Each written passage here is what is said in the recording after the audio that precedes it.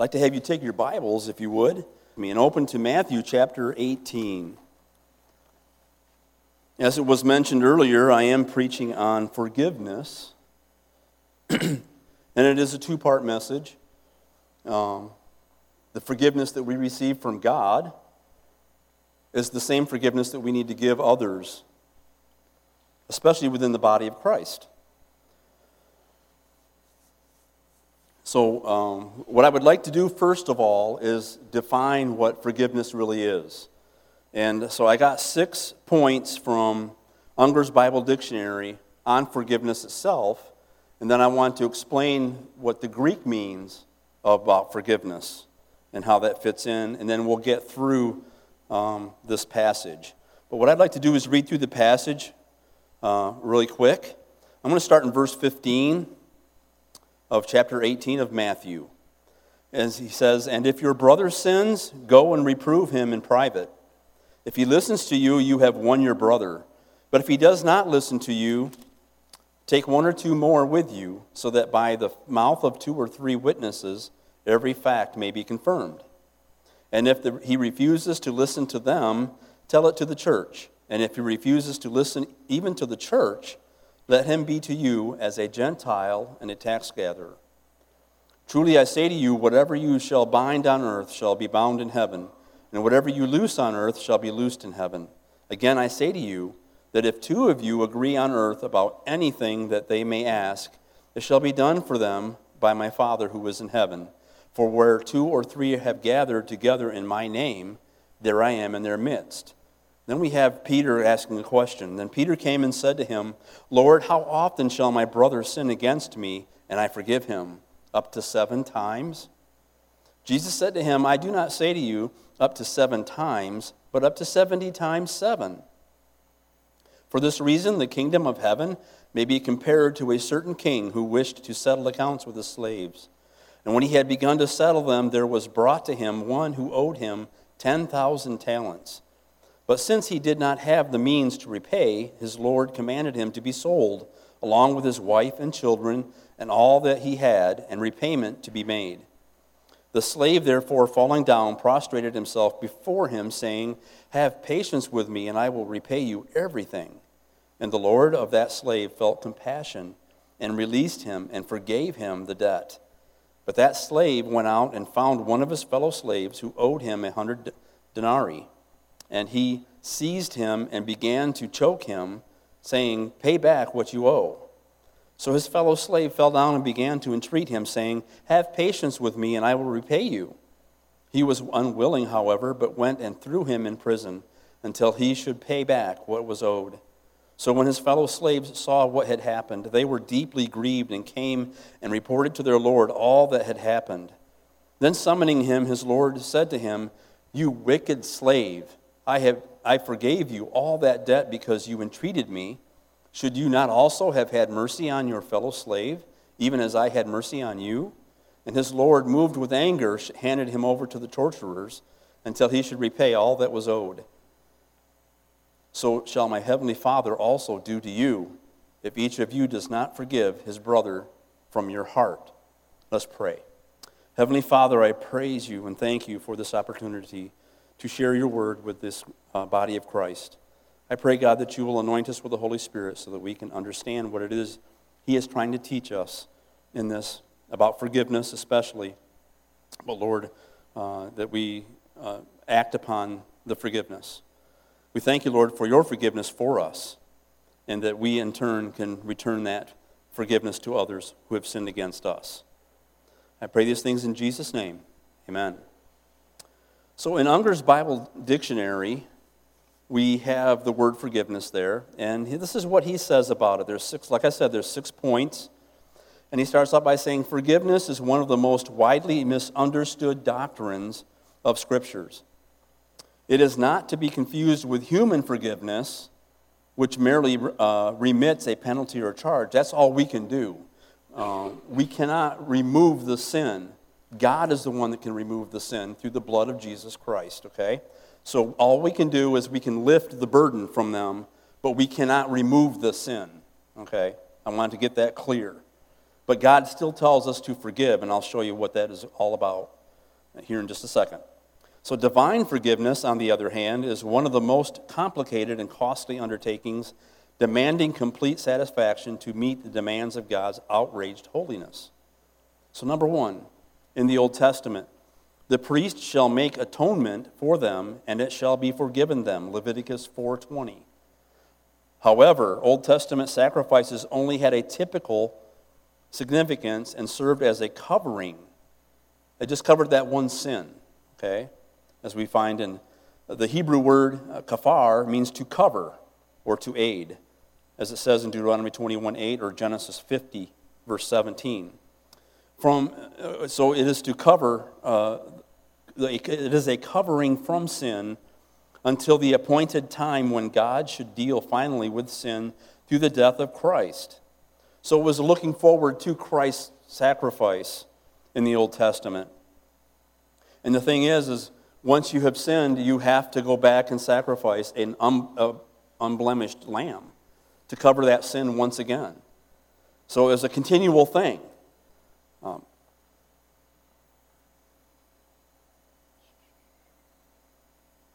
It is thus obvious that the transaction was to some extent incomplete on the divine side.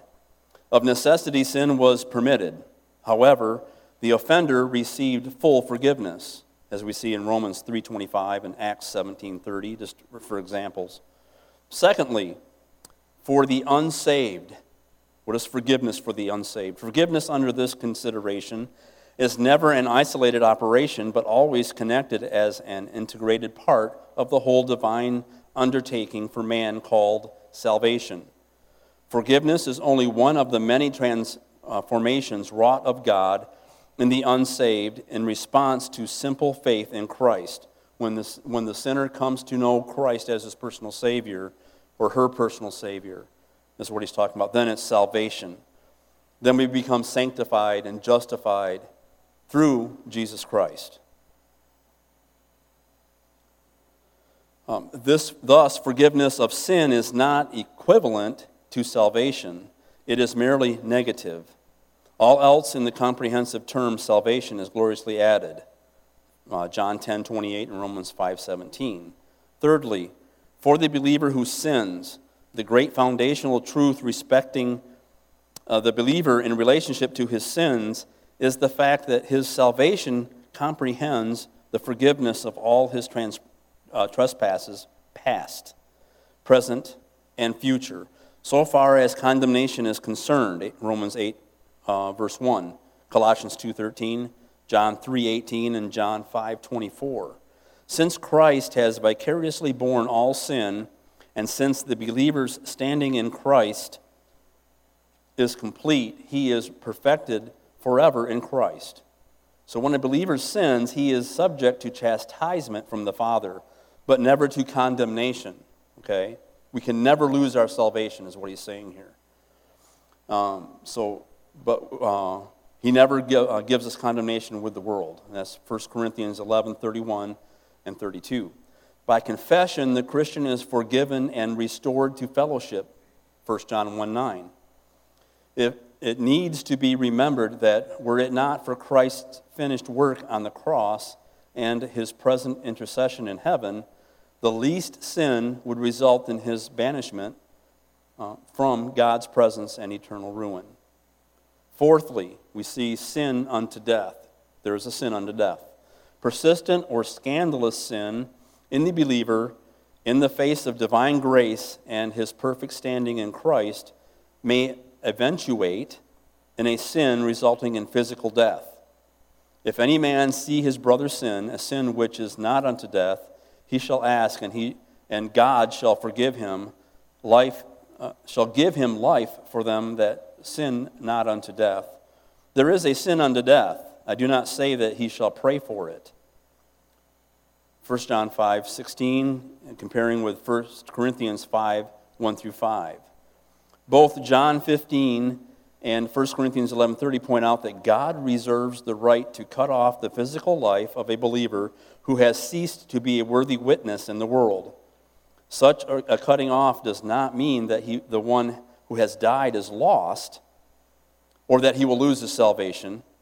It merely signifies more drastic chastisement to the end that a believer might not be condemned with the world. 1 Corinthians 11, 31 through 32. Now, the fifth one is the unpardonable sin. Jesus teaches about the unpardonable sin. This was a specific sin possible only during the earthly life of our Lord when he was ministering in the power of the Holy Spirit. Under those unique conditions, a person who attributed to Satan the power of the Holy Spirit, so visibly and openly manifested, was guilty of this particular sin. For this reason, there could be no forgiveness in the age then present or in the age immediately following. Matthew 12, 22 through 32, and Mark 3, 22 through 30. Since no such conditions exist in this age, in other words, Jesus is not walking on the earth right now, so that those who are accusing him of wrongdoing and stuff like that are showing that that's what the Pharisees did when we see it in the Gospels. The Pharisees always attributed to Jesus the power to do the miracles through Beelzebub, the prince of the demons, which is attributing the power of God to a demon. And that's blasphemy, and that's unpardonable. So it only happened when Jesus was on the earth. An unpardonable sin and the gospel of whosoever will cannot coexist. Were such a sin possible today, every gospel invitation would specifically shut out those who had committed such a trespass. And we know that God does not do that. And then the sixth point of defining forgiveness is as an obligation among men. That's what we're going to discuss here in this parable. The believer who belongs to this age is exhorted to be kind unto other believers and unbelievers, to believers and unbelievers as well, tender-hearted and forgiving to one another, as God, for Christ's sake, hath forgiven you. Ephesians 4:32. The basis of the plea for such a forgiveness is that one has been himself so graciously forgiven. So, in this passage, in one of the verses, it says, like in verse 27, and the Lord of that slave felt compassion and released him and forgave him the debt. That's what this word is all about. It's also found in Matthew chapter 6, in verses 9 through 15. Let's turn there, if you would, please. That's where Jesus is teaching his disciples through the Sermon on the Mount how to pray. And so he says, "Pray then in this way, Our Father, who art in heaven, hallowed be thy name. Thy kingdom come, thy will be done, on earth as it is in heaven. Give us this day our daily bread, and forgive us our debts." Okay? That's the same word that we're going to see in our parable that we're going to look at. Forgive us our debts or trespasses, as we also have forgiven our debtors. Jesus is teaching we're supposed to give other people. Yes, he is. "And do not lead us into temptation, but deliver us from evil, or from the evil one. For thine is the kingdom and the power and the glory forever. Amen. For if you forgive men their transgressions, their trespasses, their sins that are against you, your heavenly Father will also forgive you. But if you do not forgive them, then your Father will not forgive your transgressions." It's plain and simple. It's right there in red and white. Same thing with this. Verse 35, "So shall my heavenly Father also do to you if each of you does not forgive his brother from your heart." Okay, so let's go into this parable here. When Jesus was teaching this, we actually take verses 15 through 20 as church discipline. Okay? And he starts it out by saying that if your brother sins or sins against you, go and reprove him in private. So that's the first step. You go and tell him, "Hey, you know what you just did offended me, and I want to let you know so that you can make the right steps in seeking forgiveness." But if he does not listen to you, then you take 2 or more with you, so that by the mouth of 2 or 3 witnesses every fact may be confirmed. That's right out of the Old Testament, Deuteronomy. And if he refuses to listen to them, tell it to the church. And if he refuses to listen even to the church, let him be to you as a Gentile and a tax gatherer. In other words, as an unsaved person. What are we supposed to do with an unsaved person? Share the gospel with them. So even though this is a believer, a fellow brother, who has fallen in his sin against you, and you go to them and you tell him, and he refuses all the different aspects that you've tried to get him to repent and come back into fellowship with you, then you're to treat him as the lost person that he used to be. And again, you don't give up on him. You keep trying to get him to do that. But this is church discipline here. Truly I say to you, whoever or whatever you shall bind on earth shall be bound in heaven, and whatever you loose on earth shall be loosed in heaven. Basically, the things that we forgive here on earth is forgiven in heaven. The things that we don't forgive here on earth is not forgiven in heaven. That's what Jesus was saying in Matthew 6, in verses 14 and 15. So now we see that after he's taught all this, Peter is very inquisitive about the fact that, so if he asked this question, then Peter came and said to him, Lord, how often shall my brother sin against me, and I forgive him? Up to 7 times? See, he understood that Jesus was teaching, you got to forgive your brother when they offend you. And so Peter was asking the question, how often do I forgive him? It's up to 7 times. And he was thinking that was a great number because in the rabbinical teaching of that time, they allowed you to forgive a person in the same day up to 3 times. So Peter doubled it and then added 1. 7 is a complete number, right? It's the holy number. So maybe he was doing it that way. I don't know. But he was thinking he was doing the person a great favor if he could forgive him up to 7 times. And Jesus blows it right out of the water. He answers him by saying, I do not say to you up to 7 times, but up to 70 times 7. So now Jesus didn't give that number just as a flippant thing. Okay, we know that 70 times 7 is 490. He doesn't mean to tally, okay, you're at 450, okay, you're getting close, all right? No, what the intent is that you're not supposed to be keeping track. I don't know about you, but I am at the age now where I forget what number I was at a lot of times when I'm counting something, so I got to start back over again. Okay, that's kind of the concept right here, is that you do not keep track of how many times you have forgiven someone. Now, this means, the idea is the same offense, okay? So earlier, in the earlier hour, I used the idea of lying. That's probably one of the easiest sins we can commit against each other is lying. And so a person comes up to you and they tell you something and you find out that it was a lie. And so you go to them, well, your lying just offended me. And so then they're supposed to say, oh, well, I'm sorry, I didn't mean to do it. Will you please forgive me? Okay, now you've won your brother. You've opened up the relationship again.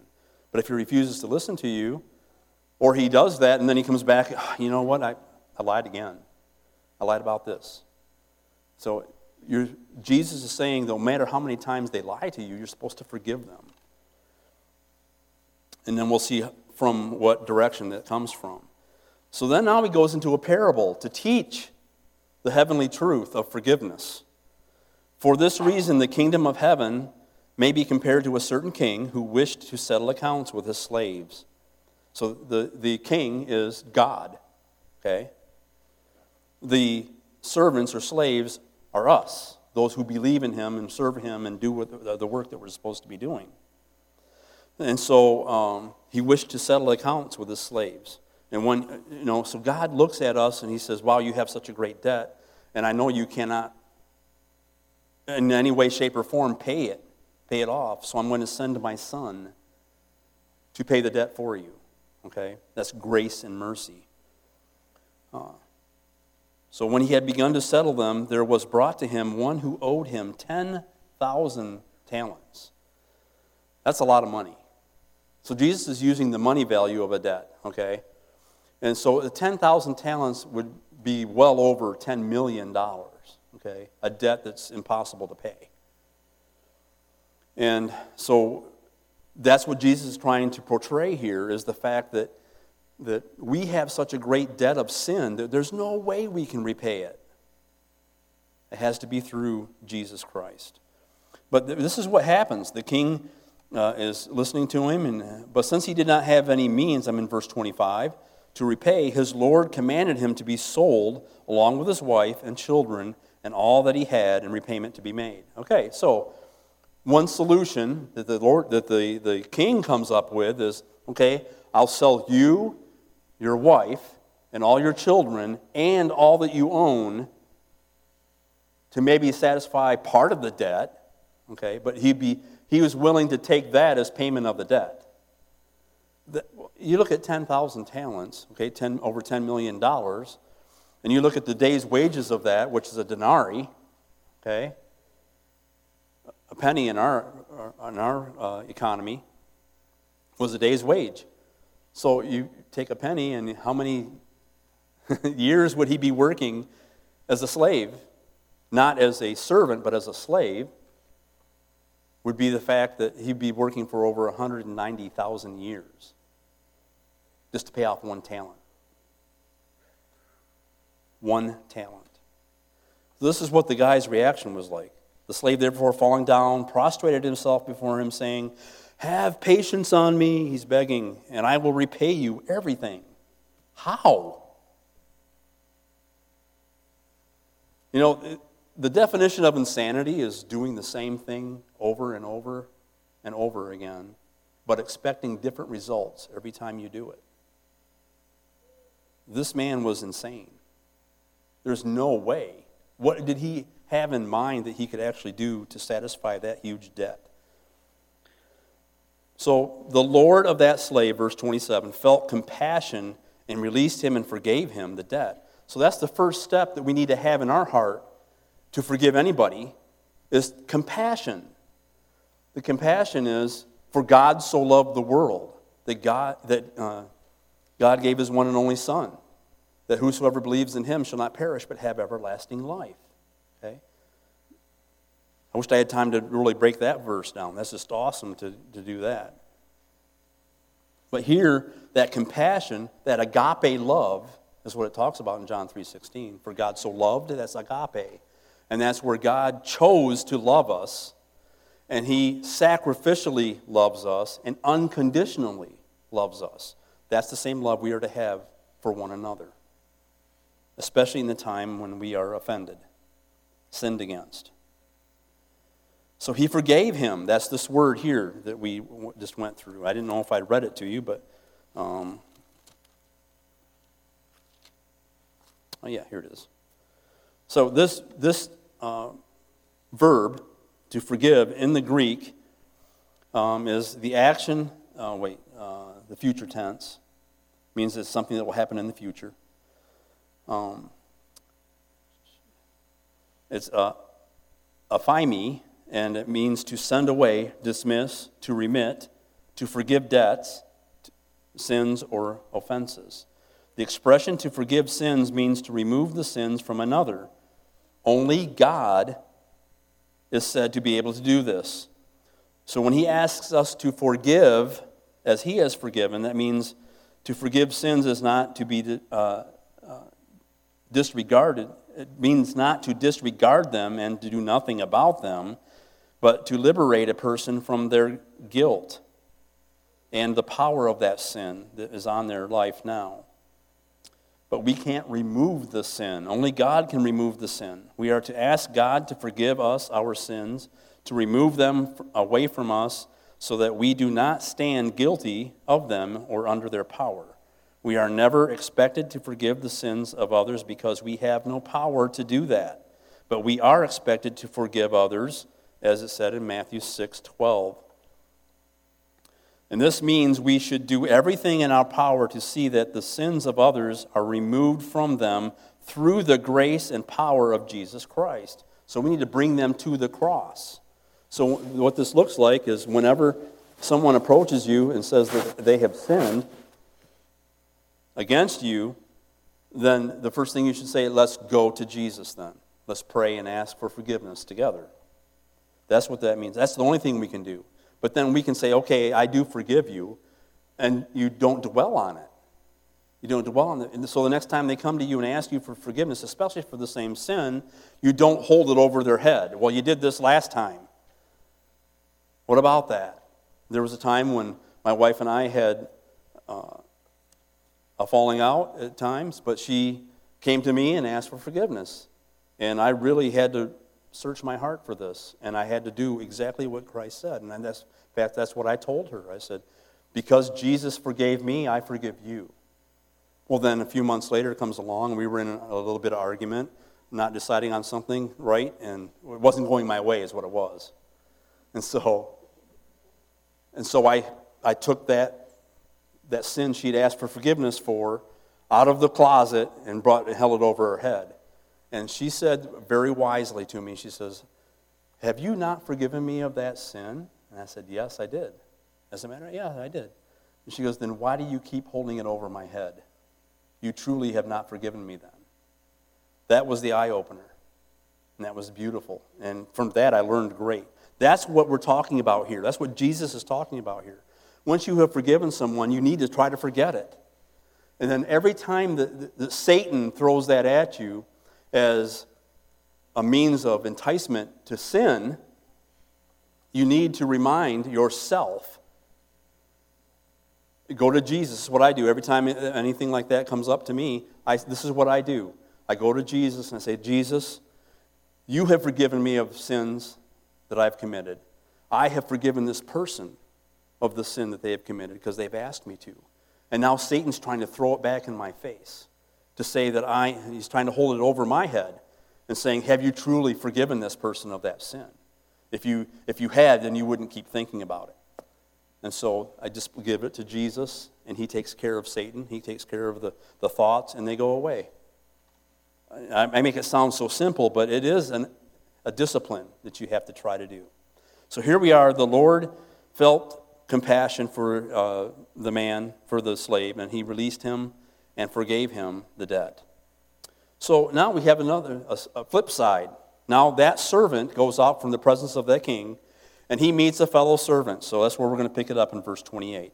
But that slave went out and found one of his fellow slaves who owed him 100 denarii. Okay, a denarii is a day's wage, so that would be equal to $10. Okay? And so 100 days later, he could have the debt paid off. Okay? And so his he grabs him, he seizes him, and he begins to choke him. Okay? He's grabbed him by the throat. He's, give me my money. Okay? Pay back what you owe, is what it says here. Verse 29, so his fellow slave fell down and began to entreat him, saying, have patience with me, and I will repay you. Okay? That's feasible. Again, it would take 100 days for him to do that if he didn't eat anything or whatever. But it's still payable, that debt is.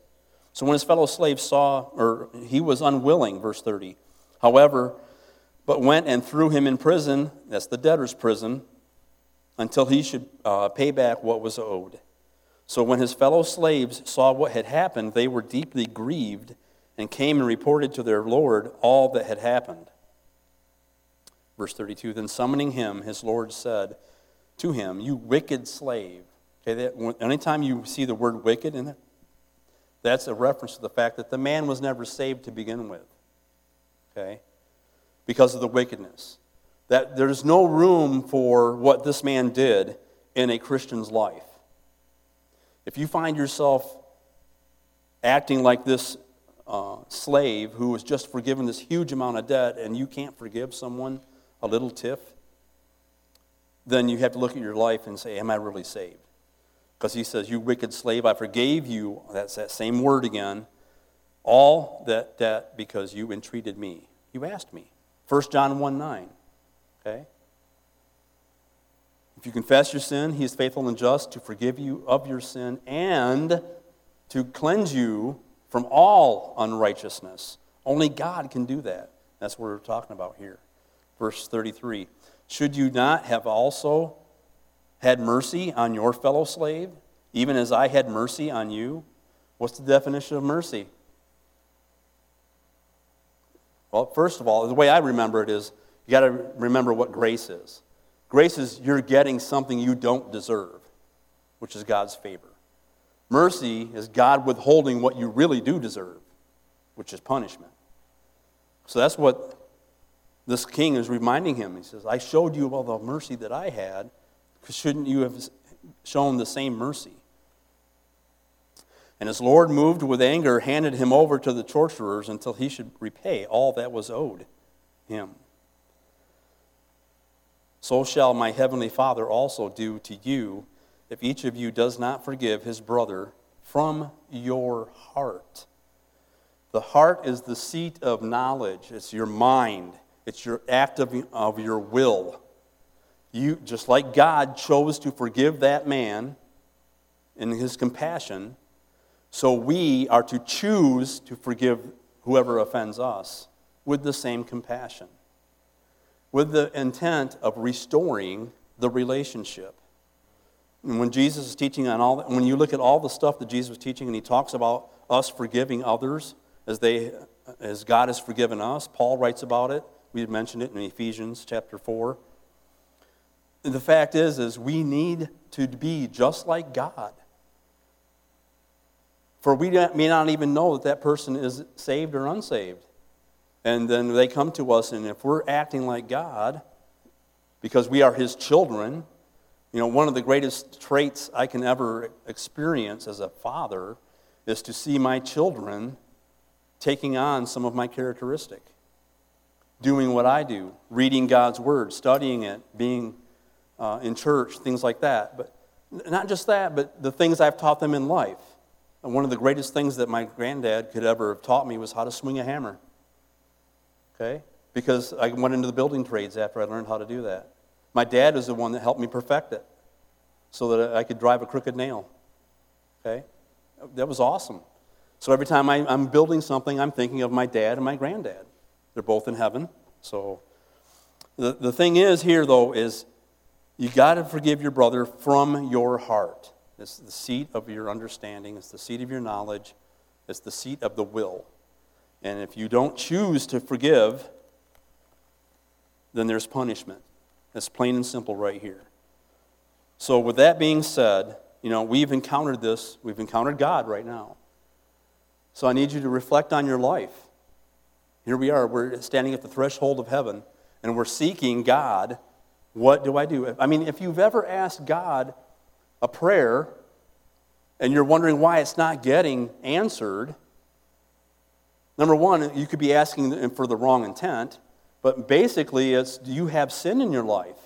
And one of the easiest sins to hold and harbor in our hearts is this unforgiveness. It needs to be given over to God. You need to ask for forgiveness for the unforgiveness so that you can forgive your fellow Christian, whether it's male or female, and surrender your life to Christ.